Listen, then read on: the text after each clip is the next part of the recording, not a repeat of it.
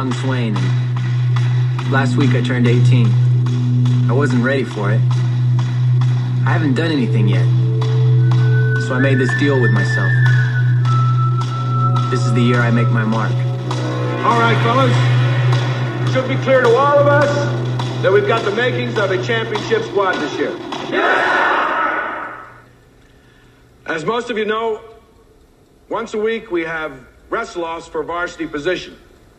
Now, for you new fellas who just joined us, let me tell you, it's the fairest thing in the world. Any man who can beat the number one man at his weight class gets to wrestle varsity at that position. Now, anyone who wants to challenge the number one man in his weight class, raise your hand. Loudon, you're already number one at 190. I know. I just want to wrestle off for 178. What's this shit, man? You dropped to 178? Yeah. You stay in your own goddamn division. I ain't giving him my spot. How did you drop the weight? Just working out. Okay. Billy, I want you to run the skills drill for me. Loudon, I want a word with you. Okay, guys, go and get headgear and get paired up. What's going on? I just want to drop a weight. Why make life difficult on yourself? Well, I'm going to drop 2 weights, Coach. I'm serious. I want to wrestle 168. For 2, man, double legs. Look, it was easy to drop 12 pounds. All you had to do was wring the water out of your system. I'm going to wrestle shoot this year, Coach. Shoot? Nobody wants to wrestle shoot. Loudon, you're out of your mind. To tell you the truth, I kind of worry about that. All right, I'm going to let you wrestle off against Cooch at 178, but if he kicks your butt, I want you to put those pounds right back on. He's Bobby Hensley. I'm Sean Stiers. We're two guys talking sports movies, and this week we've got one, I guess you might consider this off the beaten path, Vision Quest. Maybe a hidden gem or something. I like the way you're going with this already, Bobby. The fact that you're calling it a hidden gem gives me hope for what's about to come, because I had no idea what was to come. Vision Quest, one man's quest for excellence, starring Matthew Modine, Linda Fiorentino, Ronny Cox, veteran character actor, and a host of others. But the setup is Vision Quest, a coming-of-age movie. A high school wrestler, Louden Swain, played by Matthew Modine, decides he wants to be something more than an average high school athlete, sets his sights on a big prize. We heard there in the open, he wants to cut a couple of weight classes so that he can wrestle this defending state champ, a really tough guy, challenge himself. And along the way, he meets this girl/woman who's a little bit older, who ends up living in his house for a little while. And it's essentially a coming-of-age movie. So it's a very classic 80s movie. It is. There's a lot of classic 80s music in this as well. Sure. Give me what was your familiarity with Vision Quest prior to me mentioning, hey, let's do Vision Quest? You went, huh? Just assumed it was about aliens. Yeah. I didn't have a single thought. I've never even heard of the movie. And I'm not surprised, but I mean, it's a movie. The sport is wrestling, and it's high school wrestling. It's not professional wrestling, obviously. So I think, 1, it's tough to make a movie about wrestling. 2, it's even tougher to probably get broad appeal with the sport of wrestling. But I like what you're going with there, hidden gem, because, I mean, I think this story, it becomes more about Louden Swain and his transition into adulthood, and again, the coming-of-age aspect. And it's interesting that this was a book that was turned into a movie, and it was based roughly on, I guess, the experiences of the author of this book that he had in the town where it's set, Spokane, Washington. But some of the reviews of the book Vision Quest I've seen called second only to Catcher in the Rye by J.D. Salinger in terms of coming-of-age novels. Really? Yeah. That's kind of surprising because the movie only got 57% on Rotten Tomatoes. Well, and it's interesting that you say that, because there's an audience score and there's a critic score. You're right, the 57% is from movie critics, but a 78% audience score with I think it was like 6,000 and some audience people who have number. So from people who actually watched it, but it kind of goes to what you said. You might not know about it, what the heck Vision Quest is, but it's like once you sit down and watch, it's actually a pretty good movie. And I think it's not deep in wrestling, and as someone who wrestled myself, I wrestled for 8 years, from the time I was in 5th grade all the way through high school. So I experienced a lot of stuff that Louden Swain is going through. The weight cuts and everything. And I'm not going to nitpick a lot of, because we do things that bug us and all that. I'm not going to nitpick everything because I'm going to be quite honest. People don't care about wrestling minutia, right? Right, yeah. I mean, we'll talk about some of it, but I'm not Right. going to nitpick all that stuff as we go along. No, and I know I never wrestled, but I know about the sport, and even that some of that stuff was like true to form. I thought. Yeah, I mean there was a lot of it there, but I did find a lot of numbers. I wanted to compare this because of what you just talked about, and we don't get into the Rotten Tomatoes and everything a lot. We've mentioned it from time to time. Roger Ebert actually gave this 3.5 out of 4 stars, though. That's pretty Interestingly solid. enough. Yeah, I mean, he really liked what Matthew Modine brought to the character. And you were telling me right before we started, you really you don't have a whole lot of familiarity with who Matthew Modine even is. No, I looked up some of the stuff, and I've never seen Stranger Things, and he's in that, I guess. Yeah. He's in 47 Meters Down, I guess. I don't know. I guess. I haven't seen any of these movies. We'll get to Matthew Modine in a minute, but just by comparison, the Rotten Tomatoes stuff. Replacements, 41% critics, 66% audience score. Which I'm shocked that one's that high. Are you? Yeah. Kingpin got a 50% and a 69%, so both of those numbers below Vision Quest. Mm-hmm. For Love of the Game, 45% and 75%.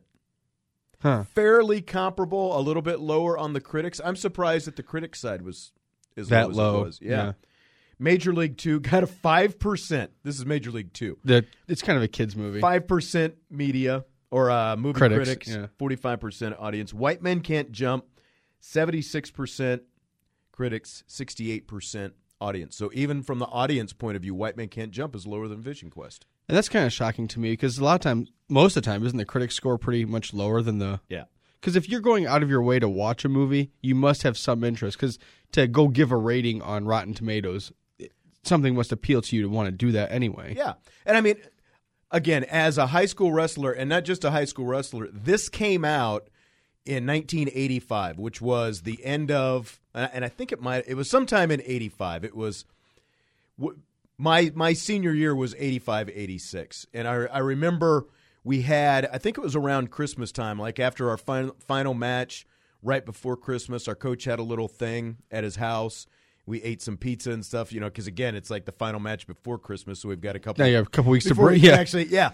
But we watched Vision Quest at the coach's house, and it was still relatively new. And of course, then we watched it on VHS, not DVD. So at that point, when the movie came out, was it a big deal? It was not. Okay, so even back then, it was kind of. What's interesting about this is, and I think they did it intentionally, probably in the marketing, but they play up the coming of age type stuff and the relationship. Like if you see the trailer for this, I don't know if you've found it or not, but all they're doing essentially is building up the relationship stuff, and they're wrestling's in the background. Yeah, they're not promoting the wrestling at all because they want people to actually go see it. Yeah. But again, as someone who wrestled, this was a really cool movie to us because especially back then, it's like, I think The World According to Garp, Robin Williams was a high school wrestler, but they really didn't play up the wrestling very much in Garp, So it's like there aren't many movies about wrestling. And again, if you're listening to this podcast and you haven't seen it, it's not necessarily it's about his goal to make it's not like knee deep in wrestling. It's about him challenging himself to try to, as you heard there in the open, cut the weight, go wrestle this guy, shoot, who's a state champ. To cut weight for 2 weight classes, too. And what's interesting is in the book, I don't know if you did much, and I did a lot of the book to movie comparisons. In the book, like in the movie, Louden is going from 190 down to 168, which is a lot of weight. Especially in high school. But at the same time, now, see, and that's the interesting thing. Well, I'll get the... In the book, he was going from 190 to 147. So that's like completely unrealistic to me. Right. I don't know if somebody actually did that, but that's like, my goodness. But now there are a lot more restrictions in terms of high school. On they measure your body fat. They've got these hydration tests. They're a lot more strict about how much weight you can lose and things like that. I was just actually here in our area. They had conference championships, the NIC, Northern Indiana Conference Championships yesterday, and there's this kid from Mishawaka who I looked at. 160 pounds is what he wrestled, and I've stood next to this kid. He's barely as tall as me. I wrestled 138 in high school, and like looking at him, because he's probably a little bit stockier. Like my natural weight was between 150 and 155. I wrestled 132 and 138. You had to cut to get down there. 18 to 20 some pounds or whatever. This guy who's basically my size is wrestling at 160. So I don't know if that is necessarily because of the weight restrictions and things they have these days, but yeah, well, even like for the UFC, when they weigh in, they actually weigh in a day and a half early. Yeah, and then they can go do whatever they want. And sometimes they did that in high school. Like we could weigh in. Sometimes it was the day before. Sometimes we could even weigh in at our own school before going, which I always thought was weird. It's like your home scale. You're going to trust, your home scale and the coaches and everything else. But just as far as this movie, I think underrated sports movie is a good way to put it. Would you agree with that? Yeah, I don't have a problem with that. Because one of my biggest complaints on some of the movies we've done is there's not enough sports. There's clearly a lot of sports in this. Yeah.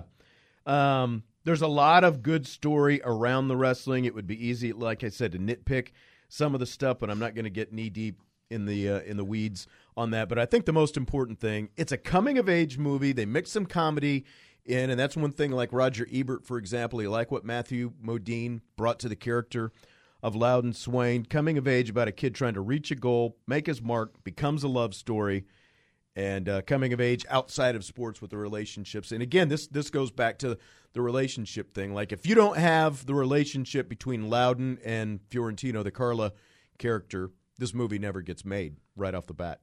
Right, yeah. Nobody wants to see a high school wrestling movie without that. But I also think that you could mix in virtually any sport that you wanted and with some sort of goal attached to it. But at the same time, I think wrestling is good just because there's a specific goal that he's trying to get to. Yeah, I mean, like, 'cause you could do football. He's trying to be the top quarterback or, make the basketball team or something like that. But I like the way they did this and use wrestling as a catalyst for... So, when we finished Kingpin, our last podcast, I did a little tease. I didn't say what the movie we were going to watch. I told you right after we finished the podcast. But what I said was, you're going to have a feel one way or another in the first scene. Now, turned out I was wrong because it had been a little bit since I had seen it. It's actually the second scene. And I'm not mad about it. Okay, but because the first scene was what we started with, and that's also sets the whole tone for the movie. I like the way they did it. Yeah, and I think because it's wrestling, they had to do it, and we played it at the top of the podcast. It starts with a quick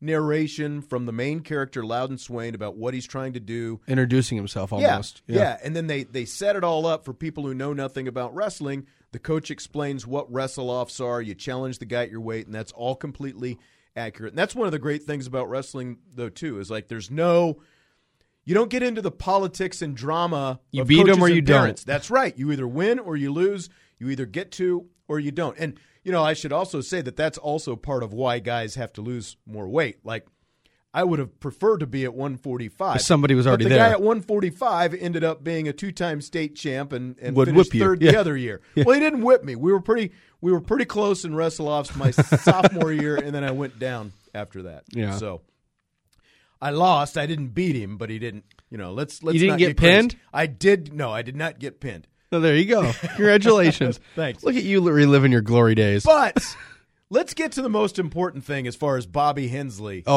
is concerned. Damn right. Because Sean, I love some Journey. As soon as that the narration and the meeting with the coach, we get into the second scene where Louden Swain is running and we see the credits and we get this.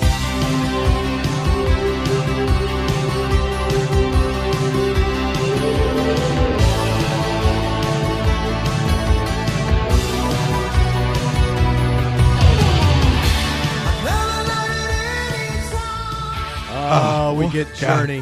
Why are you fading it out? Just leave that under the Journey. whole podcast. Just leave that play the whole time on loop. Only the Young.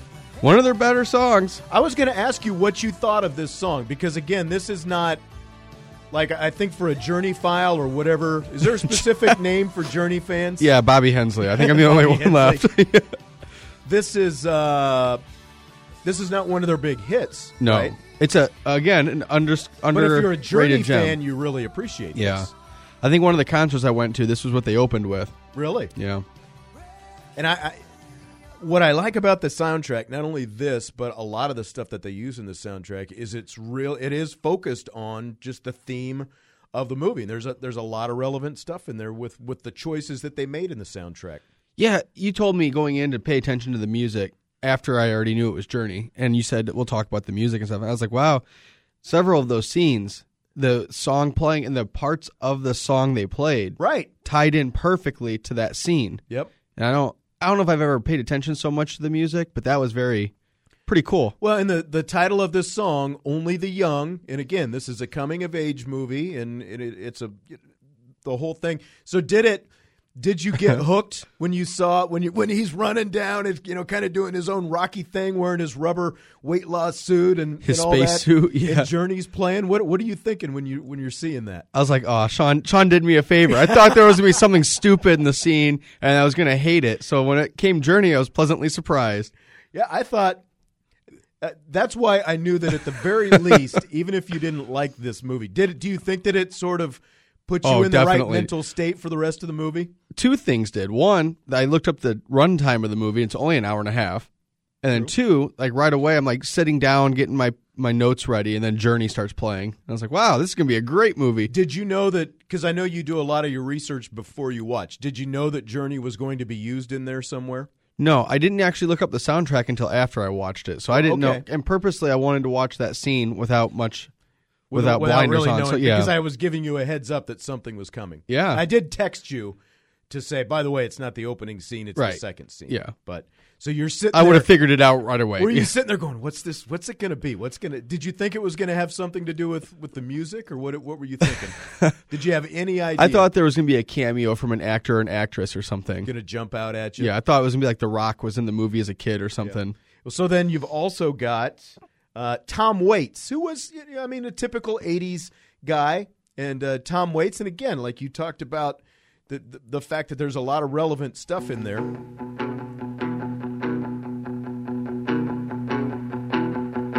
People talking, and they're saying that you're leaving. And I think this wasn't it when he was climbing the wall. pegboard? Okay, yeah. Tom Waits. He had some hits in the 80s. Yeah, I looked him up. Some of his songs are familiar. He's not like one that jumps off the page. But I mean, the big one, and they used it just a little bit. And the interesting thing, Journey, the Journey song, Only the Young, the Madonna song, which I don't have the clip of, but I mean, that was... They played that several times in the movie. They billed it, Crazy for You, and it was only on the soundtrack, I guess. It wasn't on an album and the soundtrack. And she makes her movie debut in this, what they called her movie debut, and they tried to sort of bill it as that. I think they fooled some people by that, but she's she was basically huge already. singing yeah, that's right. She was already pretty big. So it's kind of surprising to see her in this movie because they actually show her playing it. It's not just that her song's playing; she's performing it at the bar. Yeah, yeah, and that's kind of surprising because Madonna in 1985, she was already made. She already had a bunch of hits out there, and she did "Desperately Seeking Susan" that same year, which was really her real breakout movie debut. And I guess they filmed this like 2 years before it came out. So 83. I know there was a delay in production or something, but Desperately Seeking Susan came out the same year as Vision Quest, Shanghai Surprise. She did a few movies, Dick Tracy a few years League of Their later. Own. Yeah, but she didn't really act in this, but she's a major part of the soundtrack. And then the other big song from the soundtrack is Lunatic Fringe. And again, I don't know how familiar you were with Lunatic Fringe. I wasn't, but what a great song for the scene where he's getting ready to fight for the big match. He's all by himself in the gym. And they hit this a few different times. And we'll get to scenes and all that stuff in a little bit. But one of my favorites where they use this is when he goes to see Shoot, and he's got his little voice recorder. And Shoot pins the guy in like less than 10 seconds. And then they cut right to Louden training, jumping rope by himself, and they play this a little. I thought it was just really effective use of the music. soundtrack and music overall, because like you referenced earlier, there's a lot. Now this one, like lyrically, There's nothing really relevant to this, but just the tone, that dun dun, Right. dun dun. Gets your attention. It's got that great build up for like a fight or whatever it happens to be. And I've heard the song. I just didn't know what it was called or by who or whatever. Tom Cochran, who did Life is a Highway on his own Yeah. in the 90s, is the guy. Red Rider is the band. That's his band. Yeah, and that was his band in the 80s, and it became Tom Cochran. Life is a highway. I'm not going to sing too much, but No, that was terrible. But that was the a only big- thing it was worse a than big that was hit. Rascal Flatts trying to cover it. It was a big hit. Yeah, that's very true. Let's talk about the cast Well, a little bit, though. one more song Okay. that was in there was by Foreigner, who I call Watered Down Journey. Yeah. They had Hot Blooded in there when he's getting ready to it's like one of the early scenes in the cafeteria where everything's getting tense and the secret comes out that he's trying to cut weight and go after shoot. Right. And that he's Also, getting mad. Sammy Hagar in there. Right. And Madonna actually had 2 songs. She also had Gambler on this. She sung both of them in there. But I'll Fall in Love Again. Again, relevant to the theme of what's going on because the Rocky, what's going on with Carla and everything, and Sammy Hagar. And this was also about a year or so before he joins Van Halen. It's just kind of crazy to me to see all these like big name musical acts that were mixed up in this movie that was kind of unknown. Yep. I didn't look up their budget or anything, but they had to spend more money on music than they did anything else. Don Henley, Which she's is on the Zoom. right. Shout to the Top by the Style Council. Style Council, again, not like it's a transcendent 80s band, but they had their moment in the 80s anyway. And Dio, Hungry for Heaven. Yep. Yeah. Yeah, really good A lot of good soundtrack. stuff. But I think these are the 3 main Sure. ones, along with Crazy for You, which they do because it's Madonna and everything. But This is our second movie. It's second movie that had Journey in it that we've done. That's right, because we had Caddyshack. Mm-hmm. I was just listening to the radio the other day, and a Journey song came on, and the guy after it talked about. He's like, "You know what I think of this song? I just think of Caddyshack," and it made me laugh because This so song- good. This has been in my head for over a week now because we watched this and we had a date. I was a little under the weather. We delayed the recording. This song has been in my head ever since watching the movie, though. It hasn't left. The only other movie that we've done this song got stuck in my head was Caddyshack for the I'm All Right. I'm all right, and that's another one of my. What a great song to have stuck in your head, though, that Journey. That's right. That's right. Matthew Modine in the starring role as Louden Swain. What's interesting because you have really no familiarity with Matthew Modine. I guess Again, this shows your age, but you weren't even born when this movie came out, right? right. And I didn't even look this up. I did very poor research. How old was he when they filmed the movie? He was like 24, and So- that's like if we're going to be sticklers about this. But he looked young. I thought. I thought it was believable. And I think Linda Fiorentino was like within a year of his age. She was supposed to be a couple years older. This was also her film debut, but like I consider it's weird because Matthew Modine, like you said, you really have no familiarity with him. Right. The guy has been acting since the 80s, 30 plus years. He's been acting steadily, and you mentioned Stranger Things. He's in that. I haven't watched it, but that's kind of the most notable thing that he's done recently. But I think that mid to late 80s period, kind of starting with this, he does Vision Quest in 85, Full Metal Jacket 2 years later as a Private Joker. He's the lead in that. And then Memphis Belle in 1990, he's a World War II bomber pilot along with John Lithgow and Sean Astin. Who played Rudy. As well, yeah, a few years before he makes Rudy. And then he does the thriller Pacific Heights with Melanie Griffith and Michael Keaton also in 1990. And really, when you look at his IMDb, there's not a lot of big hits ever since then. But there's not a lot of gaps either. I've always considered him sort of a bigger name, I guess, than what he is now, just because like that period right there, I thought he was great in all of those roles, but it just never translated into a big career, I guess, even though, again, he has acted steadily, well over 100 credits, I think it is, since then. It's like he was in the show Weeds, and I've watched that. Yeah. But I couldn't place which person place he who he was. was. And then same thing for Any Given Sunday. He was in that, which was a sports movie. Yeah. But I couldn't place who he was. Yeah, see, and I don't even remember him being in Any Given Sunday. But again, that's one that I haven't really seen. Well, and that movie has 100 characters in it. So What'd you think of Linda Fiorentino as tough Carla from New Jersey? I thought initially I thought it was pretty believable. And as the movie went on, I don't know. I kind of forgot about the Jersey side. Yeah. Probably best known for her roles in the original Men in Black, Last Seduction, Dogma. Dogma. But this was actually her very first movie credit. Yeah. I knew I guess the way that he looks young for his age, and I thought she looked more mature for hers. So, like, the gap was supposed to be 3 years, I think, 18 to 21, but it looked bigger to me, even though in real life it's only 1 year. Right. But I thought she played the tough Jersey girl pretty good off the top, but then she kind of got away from it. Yeah. Ronny Cox is the dad, and Ronny Cox he has 144 credits as of right now. Lieutenant Bogomil from Beverly Hills Cop, for those who've seen that. Cohagen in Total Recall. He played a bad guy in Total Recall with the original with Arnold Schwarzenegger. He's the dad in this. Daphne Zuniga, this is kind of her moment in time. Do you have much familiarity with her, or at least recognize the name? The name was very familiar. She's the one that played the high school, the friend. Yeah, but it's always she's the female friend, not girlfriend, but the female friend. But she wanted to be his girlfriend, right? Exactly, and. She goes on, probably the biggest thing that Daphne Zuniga did was Melrose Place. She looked familiar when I saw her. Yeah. And then Michael Scheffling as Loudon's friend Cooch, who has a lot of the comedic stuff. Oh, he's great. In this. A year earlier, he was the hunky Jake in 16 Candles, along with Molly Ringwald. Have you seen 16 Candles? It's been a long time, but yeah. That's Molly Ringwald and those series are very 80s. His acting career ended in 1991. He had just 8 more roles after this. After the 16 Candles was pretty big. Not that Vision Quest was big, but he had more prominent. I thought he was a good actor, and I just wonder, maybe did he look too much like Matt Dillon or something? Because he seemed like someone who could have had a longer career unless he just decided he wanted out. I don't know. In this movie, I thought he looked quintessential 80s. So maybe once the 80s were over, that he couldn't keep going.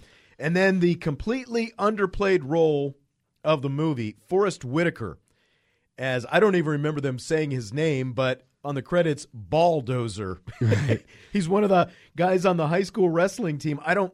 Did he have any lines even, Forrest Whitaker? I don't remember. He's gone on to be essentially the most prominent person in this movie. He won an Academy Award in 2006 for The Last King of Scotland, and he's in The Butler. Yeah. This was his 7th acting credit. He did Fast Times at Ridgemont High as Charles Jefferson in 1982. And it's almost shocking to call it an acting credit when he just kind of in the background. Yeah, that's exactly right. Like, if he didn't go on to be what he was, would they even, bill him in this movie as high as they do? Good question. He'd just be one of the extras. Good question. And then, I'll let you hit this one. James Gammon is... Do you have this on your... Is that the grandpa? That is the abusive dad. Oh, okay. Who's smacking around... I don't know who that is. Cooch.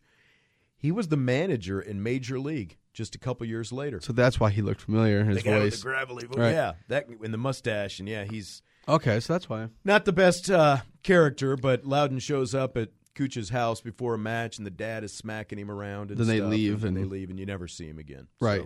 So, the only reason I realized it was him is just because of the sound of his voice. It's very distinct. Well, the grandpa in this movie that he goes and visits out in the cabin. Yeah. And then he comes to his match at the end. That's the guy from Home Alone that plays the South Bend Shovel Slayer. Really? Yeah. Which was only a couple years later, I guess.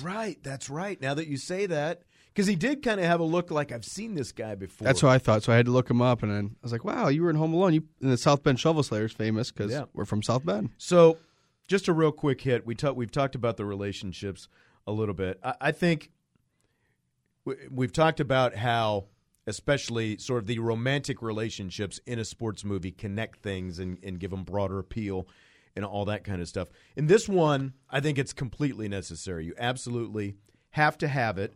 If you take out Carla, it's just a movie about a kid trying to cut weight. Yeah, and right. And nobody wants to see that. Nobody wants to live that. Nobody wants to see that. Yeah. But, I mean, you also have some other relationships mixed in, the friendships, the coach, the dad, and the Elmo, the guy at the restaurant. Yeah, that was cool. But at the Carla relationship, I think, connects everything together. And like when we did Kingpin, we talked about how that meandered when they were going back to Roy's hometown and trying to create that relationship. But in this, the trip to Grandpa's house, Grandpa, you were just talking about, you absolutely have to have that trip because that's really where they connect during that trip. You didn't like that. No. I guess you have to have a story arc and everything. Yeah. But he like made moves on her and she turned him down.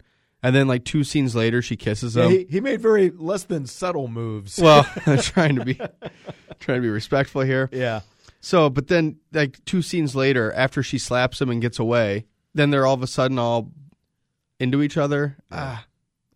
It didn't meander, but but I'm not going to complain too much because I liked that it was kind of streamlined. The movie didn't take forever to get where it was going. That's true.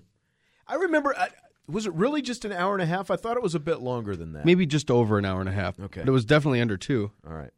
Oh, yeah, I know it was under 2. I think it was like a 140, 145. So, do you want to go with what bugs us first, or do you want to do scenes and lines and everything? We can do scenes and lines. Let's Okay. stay positive. So let's start with lines. All right. What's your favorite line? My favorite overall? Yes. There's a lot of them. I don't know. I kind of like that when it was a stupid line, but it sticks out to me when the dad got into a fight at his job. Then they go get food, and he's Right. like, well, beating a man down makes you hungry. Right. Made me kind of laugh. Elmo, the cook, and that's kind of an essential relationship in this as well, because Louden he delivers room service at a hotel, and he's got a relationship with the cook Elmo, and Elmo and Louden are talking about losing weight to wrestle, shoot, and Elmo says this might be the kind of move a reasonable man would want to avoid. Yeah. Well, even there's a lot of stuff with them, but how about when Gooch picks him up after whatever? I don't even know how he knew he was there. He's like, oh, you deliver room service. You get any chicks that way? It's like, no, but a guy just tried to grab on me. Yeah, a little disturbing. He goes up, and the guy there's like a shoe salesman, and he's doing Tai Chi, and he puts the moves on Loud. See, I thought at some point the Tai Chi would come up in the wrestling, but nope, it was completely a throwaway scene. Yep, it was. Loudon, I'm on a 600-calorie-a-day diet. I'm so wired when I hit the bed, I can't fall asleep at all. That's something, again, that like as a wrestler I can relate to. There were times where I would have to take like a sleep aid at night because it's just... Did you ever have to sleep in a sleeping bag? No, if we're going to get into the weeds about wrestling, this was something we did, like, if you sleep with less at night as opposed to, because like obviously when you're running and all that stuff, you're sweating and doing all that stuff. But if you sleep when it's cold, you actually burn more calories because your body has to work harder to generate heat to keep you warm. So I would sleep with like either a very light blanket or a sheet even. And it was freezing, so that I think that played into it too. God, how miserable. It was. That's why I could never wrestle. Well, and that's that's getting crazy beat up all the time. Because like just the making the weight is the first accomplishment. Then you've still got to go get on the mat and do your thing. Just the making of the weight was crazy enough. And so many people that wrestled have messed up ears, cauliflower ear and stuff. I got a little bit on my left ear. Oh God. Yep. I'm a wuss. That's why I stick to bowling. There you go. I like when I don't remember what he did. I just wrote the line down. Gooch never forgets a gift because he tells him he's going to go down another weight class. Right. Because he's just stopping at that weight class in the meantime, challenge Gooch, and he's going to move back down. Yeah, because Gooch was the first weight class down at 170. Gooch never forgets a gift. Yeah. Had to keep on going. Gooch, you're on a vision quest, man. You're trying to find your place in the circle because he was into the whole claiming he was Native American, and then because he's wearing like he's got kind of the hair like a Native American would wear, and he's got some of the feathers and that different kind of stuff, and then finally it's a farce. He admits, and I think it was like right after the thing with the dad, right, that he admits. It's like, yeah, man, I'm not going to college. There's only one thing, man. I ain't part Indian. Yeah. Well, I also like they use that line a few times. Vision Quest. I think it's mentioned twice, so I enjoy it. And it comes from Cooch because of the connection to Native American. And all that, the whole thing. I like the line where they ask Matthew Modine, "Are you overextending yourself?" And he's like, "Yeah, but sometimes you gotta." And this is one of those times. Yep. It speaks to the movie. Yep. Elmo, a Coos doctor in space. Man, you're flipping out. Because he'd written a piece on the clitoris for the school newspaper, and Daphne Zuniga's character loved it. And I think she said, I loved your piece on the clitoris. I showed it to my mom. Yeah.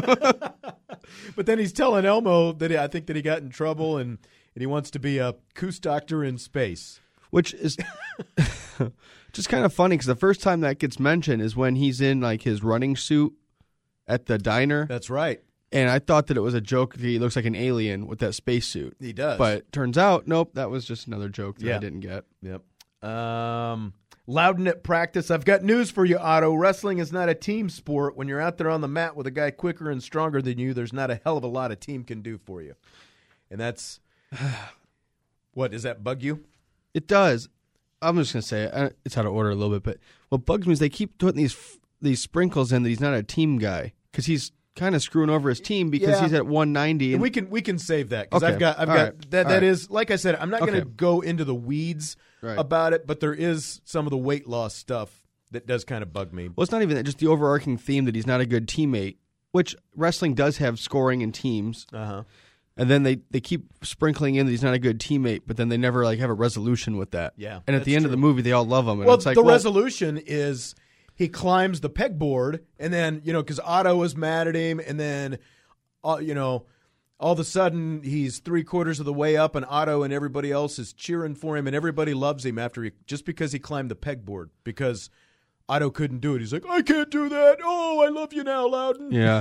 Well, and I guess it does help the team because whoever was at 168 wasn't going to beat Shoot. It got And them. he beat Shoot. So Yeah, then and we they don't we don't know who the other 168-pounder is, do we? No, that would probably, who knows? Could have been Yeah. somebody that would have lost. Yeah. So I guess it does help But the I team. guess I guess they had to find a way to sort of get the team behind him so that everyone was in support of him when it was time to wrestle Shoot. Right. So I guess it accomplished that. Yeah. Although I always thought that was a flimsy sort of premise that you climb the pegboard and all of a sudden the whole team loves you. And is a pegboard a real thing? But again, we'll get to that Yeah. with the stuff later. More lines. They talk about the Tai Chi, and can 800 million Chinamen be wrong? And Tanaran says frequently. Right. That's very true. Shoot in the bathroom to Louden. He comes to watch Louden, and Louden's nose had been bleeding, and they had to stop his match. Shoot says, "You got a problem, man." Louden says, "I got a lot of problems. So what? You can't hold your mud." Yeah. Shoot didn't really do much acting after this. No, he didn't. He didn't, did he? But he was decent in this one. Yep. You run the risk of pissing off the spirits, and that's not the right thing to do when he's on the bike with Gooch. Yep. Gooch is great. Louden, the nice thing about working out, you have a lot of nocturnal emissions. Again, wet dreams. Coming of age movie. Remember, coming of age. Yeah. So, Some of those scenes, you playing could a high school senior. I say you could really see the high school in him, huh? That's right. I like when she says, like, why do you want to get smaller and fight smaller guys? Why don't you want to get bigger and fight bigger guys? Yeah. I was like, well, that's kind of. And I think that, I understand yeah, I know. What- I know.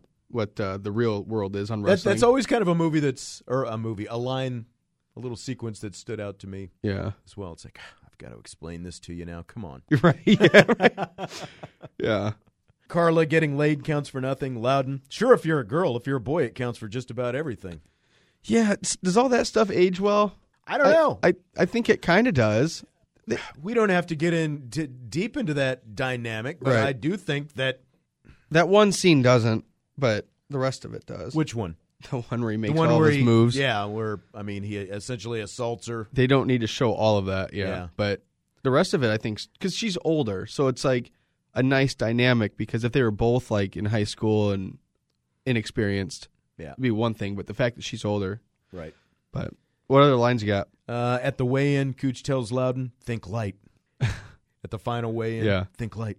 And then Cooch, nothing's ever going to be the same again. Vision quest, you got to go for all the answers, Louden. I don't even know the questions. I like the line when he's with, I think it's Otto, and they're talking about his piece that he wrote. Oh, right. And I don't know what it looks like, but I know where it is, sort of. Made me laugh.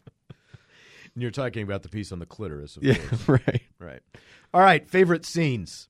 The opening scene that we God, played. what a more journey. We just need more. Every movie needs a journey montage. Don't forget, that's the second scene. So, like, Oh, yeah, guess that one too. but that was. I think that like those two scenes to open the movie were awesome. It carries you right in. You find everything at that opening scene. You get the narration from Louden. You get the coach explaining the wrestle-offs. You get Louden explaining what his goal is, and that sets up the whole movie. And then, boom, you get Journey. He's running home, and his in his rubber suit with the sweats underneath and everything else. I really appreciate a movie that kind of outlines itself in the first couple scenes. Yeah. So you get the whole tone, you're already in it. And I think sometimes narration can get in the way, and I'm glad that he didn't keep narrating everything throughout, but you had an opening narration, you had a closing narration at the end of the movie, and I thought they were both used perfectly. Yeah.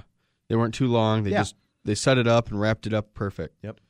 Loudon and Cooch in the kitchen. Carla walks in wearing just the Oxford shirt and her underwear. Who is that girl? Yeah. And kind of funny because every time that he tells Gooch a secret, Gooch spills it right away. Ah, that's true. Which is funny because he's like, don't tell anybody. That's true. I like the scene where Time for Me to Fly is playing. Time for Me to Fly. Time for me to fly. Oh, yeah. But they're in the diner, and they're asking Carla where she's staying.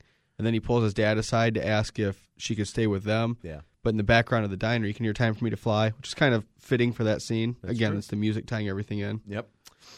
When they go to the stadium to see Shoot, and I think it was at the Washington State football stadium, and Shoot, who is Jack. People who are familiar with Matthew Modine, I mean, he's a relatively tall, slender kind of guy. He's not jacked by any means, but Shoot is muscle bound, and he's wearing like the tight shorts of the 80s and a tight tank the John top. Stockton and shorts. He's got probably like 100-pound log that he's got on his shoulders walking up the stadium. They go there, and Loudon gets his attention. Do I know you? I think this is a big mistake, man. Why give yourself nightmares? I already have nightmares. It could be worse. Hey, Shoot! Careful, Wild.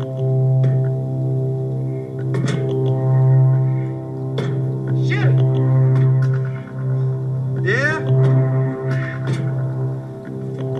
Do I know you? Louden Swain, Thompson High.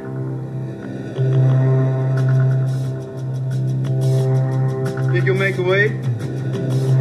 I don't know. I hope so. I hope so, too. Yeah, that's a good one. That's a pretty bold move, though. Like, Right. especially if you're in high school and, like, you're Loudon Swain, you've done nothing. Okay, you went to state last year, but you've done nothing. This is the defending state champ, and, like, if you stood them side by side, Shoot looks like he would just Murder you. Yeah, he would rip Matthew Modine's head right off, and he's going there, and he's like, here I am, and I'm coming for you. And they I thought it was a great scene. And they even reference a lot that he hadn't wrestled before that year, his junior year. Yeah. And I like that scene with Shoot, too, because we finally get to see the guy. You know, the whole movie, we hear about Shoot, and I kept waiting to see him, and then it's like an hour in before you even see the guy. Yeah. This is something also, though, like you mentioned, that Loudon hadn't wrestled before that year. This was my experience, at least, in high school with people that I knew, because, again, I was a middleweight guy. All the overnight sensations tend to come in the upper weights because most of them are built more like Shoot, Right. muscle-bound. And it's like, if you are strong and have a little bit of skill and some balance, you can go a long way. Right. You know, so the overnight sensations tend to come there. But they were not built like Matthew Modine. They Right. were built more like, Shoot, we had a guy, it was either my freshman or sophomore year, again, Dale Baltazar was his name, and he was built just like Shoot, and he ended up taking like second in state, and he had only wrestled for like 2 or 3 years or something like that. And there are a handful of other guys I know from other schools who are the same thing. They're all like heavyweights, 200, 195, you know, in that range, where they'd only wrestled a little bit, and they end up going to state, placing at state. Because once you get lower weight, it's more about technique and strategy. Because there are a lot more guys in those lower weights than it is. It's like you got, you know, Gotta lightning outthink 'em. quick and Yeah. a lot more moves and technical skills and all that kind of stuff. Whereas the upper weights are more about strong guys. Go ahead. I like the scene where they're in the bar and Carla comes up and asks him to dance because it's like that shows that they're progressing towards something. Right. Because up to that point, she was just kind of a roommate that he liked, but she didn't really pay attention She to was him. hanging out with the Cowboys, and he was like unimpressed with the rodeo champ and and all that. Yeah. Good Well, he was stuff. underage at a bar. So Yeah. I talked about the scene where Loudon goes to see Shoot Russell McLean. He's got his recorder, throws McLean, pins him in less than 10 seconds, and then it cuts right to Loudon in an empty, it was like the wrestling practice room. They've got the spot, and he's doing just the jump jumping rope. away. And they start playing Lunatic Fringe. He's training by himself. It's like, all right, more work to do. Yeah. And he's like setting up the whole scene. He's like, well, this match against this guy, and then it cuts to the mat. Yeah. And he flips him over, notes pins him. on the Shoot McLean match, and then boom, it was like pinned right after that. No notes. Yeah. Just more jumping rope. Avoid the throw. Yeah. The first scene where she finally kisses him is during the Journey song playing again. That's which is true. great. Was that the kiss on the cheek, or was that the real kiss? That was a kiss on the cheek. And then is that when she calls him the stepbrother? Like after practice? Yeah. When she shows up because he had passed out in school. stepbrother, what's that? And that's what I had. He calls her, or she calls him, oh, you're like a stepbrother or something to me. And he's like, stepbrother? What's that? Yeah. Another scene that whole scene was good because it shows that she was caring about him. Yeah. And I think that's also, wasn't that where she did the one you were talking about? Why, get smaller and wrestle a small guy? Because he passed out earlier at school that day, and he's getting nosebleeds and everything else. Yeah. They keep referencing the bleeding thing, and then he doesn't. Does he bleed in that match against Shoot at the end? I think he might start to a little bit. He does, yeah. But it doesn't obviously continue like it did against McLean. So another scene that I really liked that also bugged me, but I'll just say what I liked about it, was the weigh-in scene, because he's kind of all over the place because Carla has left, and he's kind of sad about it, and he doesn't know what to do, and he's like, well, why do I want to wrestle if I can't have her? And I mean, you talk about that. I'll just save it because we're going to do stuff that bugs me. Yeah. So I'm just taking the good because there are things that bug me about that scene, But again, a very realistic scene. For one, I couldn't believe that he stepped on the scale with all of his clothes on after cutting all that weight. I can because I think they're showing the urgency that it's either now or never get on the scale. Yeah. So he gets on, but he doesn't even have time to take it off. And then it reminds me of a weigh-in that I had one time where I got on in my skivvies and was over. And so I had to go in my birthday suit, commando, and just made it by a sliver. So, oh really? Went all the way down, baby. That's right. Did you win that match? I think I did. Okay, so it was worth it. Yeah. Well, my extreme wrestling story. My sophomore year, I was still junior varsity, and the varsity guy got hurt, and we found out the night before a meet where we had to drive like an hour and a half, 2 hours on a bus that I was going to take his spot on the varsity the next day. So I am 7 pounds over that night. Oh, no. So 7 pounds? Yes. And so, get done with practice. Keep practicing. Go do the running and all that. Because that was like every night after practice was run at least a couple miles. Next morning, I think it's, like still 3 or 4 pounds over in the morning. And then it's, wearing all the crap around all day long, and then we've got the bus, and I'm sitting there, back there by the heater doing sit-ups and push-ups and all that stuff on the bus. Get there, and I'm still like a pound and a half over. Go run for 30 minutes. Jeez. Finally made weight, and then varsity debut, won both matches. Boom! I thought you were going to say that's my extreme weight loss story. I thought you were going to say then there was a forfeit. No, that would have been brutal. Yeah. Well, congratulations. Oh, thank you. You did really well in 1985. What have you done since? That was actually 84. Well, that's right. You were JV at the time. The truck ride to his grandpa's. Carla tells him that big hands turn her on. Yeah. And then he puts his hand up like she goes, that way? There's a gas station up ahead. Yeah, and he's got his hands up by his head, I always have this one dream, and there's this girl, and we're like, what girl? I don't know. Just some girl. Is your idea of turning me on? No, of course not. Is it turning you on? Maybe. Really? Maybe not. I know what turns me on? If you don't mind. Hands. Really big hands. Kind that when they hold you, you really feel held. Like nothing can sneak up on you.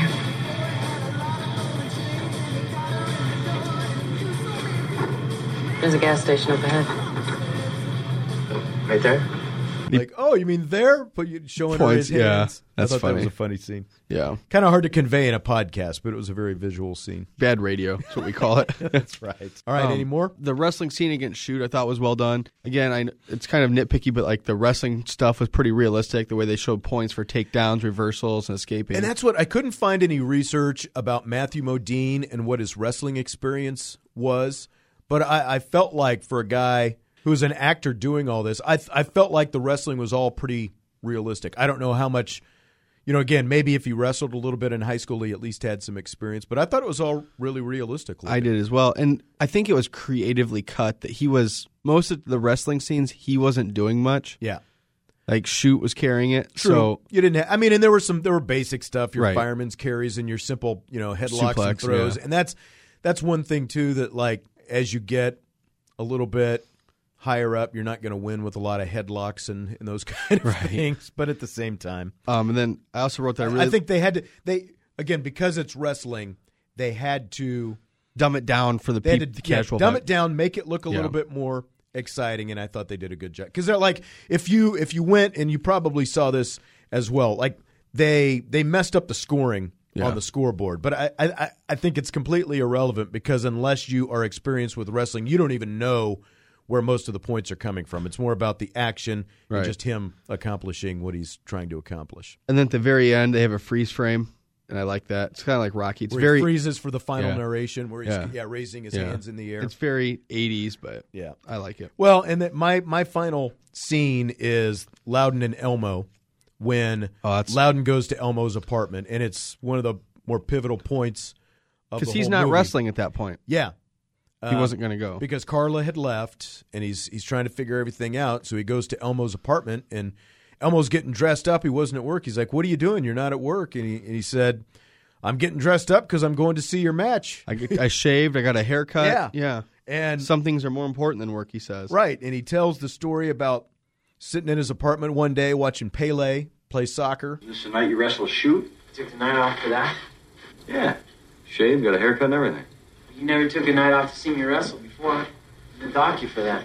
Hey, kid, money ain't everything. It's not that big a deal, Elmo. I mean, it's 6 lousy minutes on the mat, if that. You ever hear of Pele? Yeah, he's a soccer player. Very famous soccer player. There's a room here one day. I'm watching a Mexican channel on TV. I don't know nothing about Pele. I'm watching what this guy can do with a ball on his feet. Next thing I know, he jumps up in the air and flips into a somersault and kicks the ball in, upside down and backwards. The damn goalie never knew what the fuck hit him. Pele gets excited and he rips off his jersey and starts running around the stadium, waving it around over his head. Everybody's screaming in Spanish. I'm here sitting alone in my room. I start crying. Yeah, that's right, I start crying. There's another human being, a species which I happen to belong to. Kick a ball, lift himself. The rest of us sad-ass human beings up to a better place to be, if only for a minute. Let me tell you, kid, it was pretty damn glorious. It ain't the 6 minutes. It's what happens in that 6 minutes. It's what happens. It's just a really impactful scene. And again, when you're talking about this being a coming-of-age story, I think it builds that final tension. And then Loudon finally gets there, makes his weight, and goes and sets out what he accomplishes. Otto might be my favorite character in this whole movie. Otto? Yeah, the way he's always like the voice of reason, and he always that scene was very powerful to me. I thought that was pretty awesome. Oh, Elmo, you mean. Elmo, sorry, I said Elmo. Otto was the blockhead wrestler who didn't like Loudon at first. Yeah. No, I meant Elmo. Yeah, Elmo was a great character as well. Another difference I found between the book and the movie is apparently the movie the movie obviously gets all the way through the match. He wins the match. He does his final narration, and they ride put off a bow into on the it, sunset. The book ends where he and Shoot shake hands at the start of his match, and then it's sort of like a freeze right there, and he talks about there's all this energy surging through his veins. And so he lost. Well, yeah, so we don't know. We don't know what happens. He must have lost. Because if he had won, he would have wrote the book that he won. So which ending do you like better? The movie. I want a little resolution. But in the same thing, I know she's there. What happens with him and Carla from here? True. Like, she talks to him in the locker room, but they don't actually say that they're going to get together. and this is me, you said you're done seeing, so this transitions what bugs me. Because then she talks about him going to college, and she's going to go somewhere and do her art. Yeah, I assume that Carla rides off into the sun. And that's we should, since we're going to do stuff that bugs us right now, she's from New Jersey. She's on her way to San Francisco, but her car breaks down in Spokane, Washington. That's quite a roundabout to get from New Jersey to San Francisco going through Spokane. Yeah, well, she was trying to go through Canada, but didn't quite make it. Yeah. Yeah, but I assume she's going to go, and they're never going to see each other again, right? Yeah, that's what I think, too. She keeps on with her journey, but she sort of... Journey, great band. There you go. She was there to take him, to help sort of get him... Through his vision adulthood. quest. Yeah, to adulthood. Okay. Again, back to the coming of age. Come on, get your head out of the gutter. No, it's not... Okay. Anyway, so Shoot has to weigh more than 168 pounds.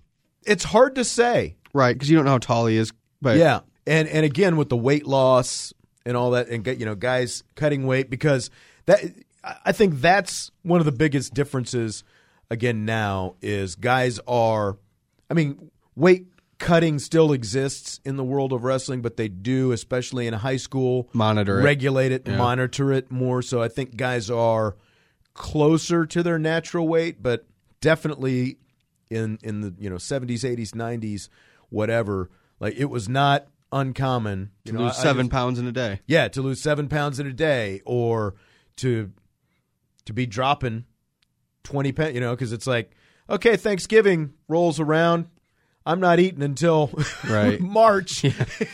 Well, it's like you said, if there's an opening at a weight class that's 4 below you, you're going to try and make it just so you can be on the team and wrestle. And that's what it comes down to. It comes down to who you can beat, what your weight is, and even like at one. See, like as my example, again, my natural weight was 150. I know by senior year in high school, my walking around weight was 155 pounds. So before that, it was probably 148, 150 for a couple years, I'm guessing. But there's no way that I could have wrestled at 155 pounds. You would have been the smallest guy because, at it. Everyone would have been a foot taller than me. Right. Yeah, and because those other guys are cutting 15 pounds to get to 155. So even if I said, well, I don't want to cut weight, I couldn't do it. Like perfect weight would have been 145, but had to keep going farther than that. It's just what everybody did. The only guys who really didn't have to worry about that were the heavyweights. Yeah, and now they've got a different category where guys do have to cut a little bit, but it's just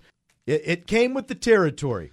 Everybody knew it going in. Well, Shoot looked jacked, so I had a hard time believing that he was under 168. But yeah, the two definitely don't look like they're the same weight. That's for sure. But Matthew Modine was a little bit taller than him, right? Yeah. But that scene where he gets weighed in bugs me because they already give the forfeit to Shoot. They're like, all right, step on to accept your forfeit. Shoot steps on. They go 168. All right, thank you. And then Modine walks in the locker room. Yeah.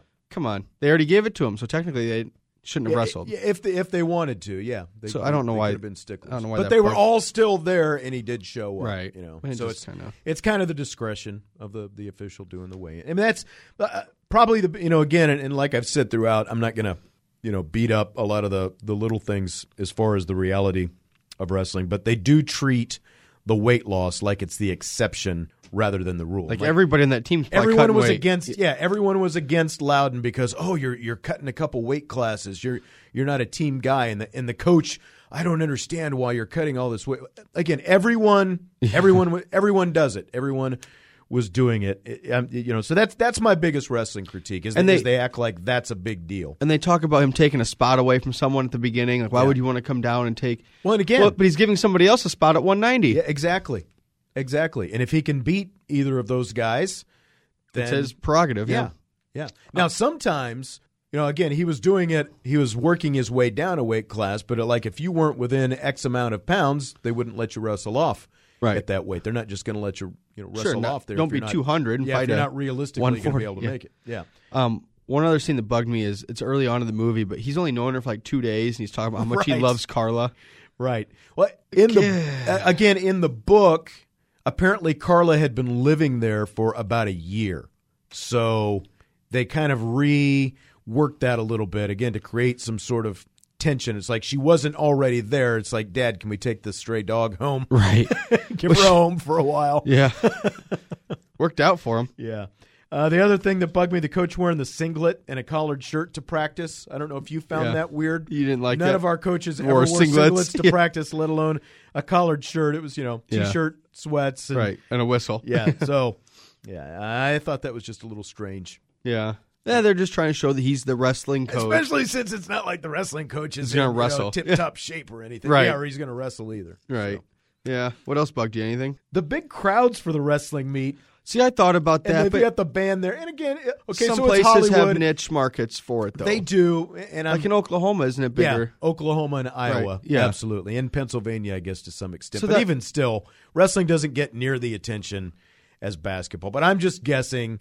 Sure, for the Hollywood. For Hollywood. aesthetics. So it looked like, because I mean, if there's 5 people in the gym. Yeah, it's not going to seem quite as exciting. Right. As having a packed gym. See, I thought about that. It was completely packed, too. It wasn't just like almost packed. And I guess these meets. I can allow some of that, but I guess the part that does bug me is not every match would be sold out like that. Exactly.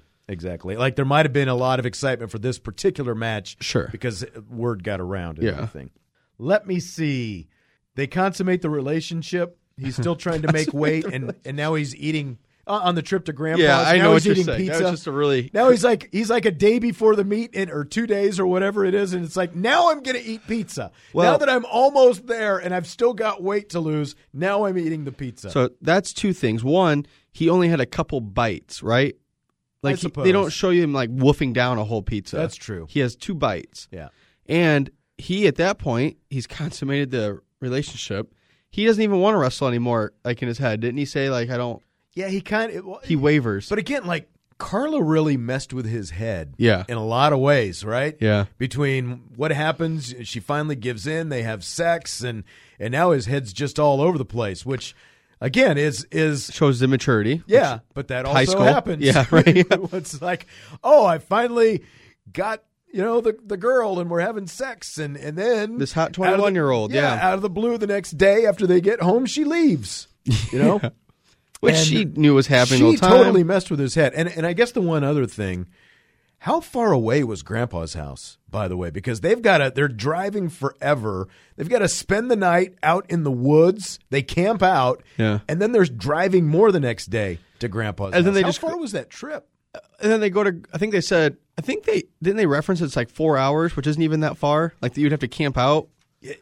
I thought I might have heard 5, but okay, either way, yeah, it's like there was still complete daylight. It's not like they were driving through the middle of the night. And then they go there and like, hey, Grandpa, do you want to move with us in Spokane? And he's like, nope. I'm like, all right, see you later. Yeah, that's right. And then he comes to the wrestling match, so it must not have been that far. Yeah, good point.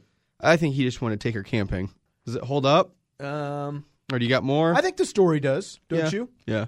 I like that it's wrestling because, like you said, it could have been any sport. There's not a lot of movies that have wrestling involved, so I thought that was neat. Yeah. And it does hold up because a lot of the trends are still similar. The only other like high school wrestling, Olympic wrestling movie is Foxcatcher. Have you seen Foxcatcher? But that's a dark story. And it's a lot different. And I actually just saw the documentary on Netflix. The real thing, Team Foxcatcher. Have you seen that? I've watched most of it, I think, but the movie itself, that cast was incredible. Steve Carell was great. Yep, as John DuPont. But man, what a weird story. It was. Maybe we'll get into that at some point down the road. Dave Schultz, again, because of the time period. You remember him? He was like a childhood idol of mine. He won Olympic gold in '84, and he was in his 30s in '96 when John DuPont killed him. And then, so who? The brother was the one that won the Olympics, I thought. They both won gold. Okay. Mark Schultz is the other one. Dave Schultz was the guy with the okay. beard that Mark Ruffalo played. Okay. And then Channing Tatum played Mark Schultz. Right. Yeah. Wow. They make him look like an idiot in that movie. Yeah, and or a simpleton almost. There's truth to it. No, I actually, because talking about the documentary, they don't even mention Mark Schultz in the documentary. And apparently the two Schultzes never lived there at the same time. But Mark Schultz, I know he was not happy.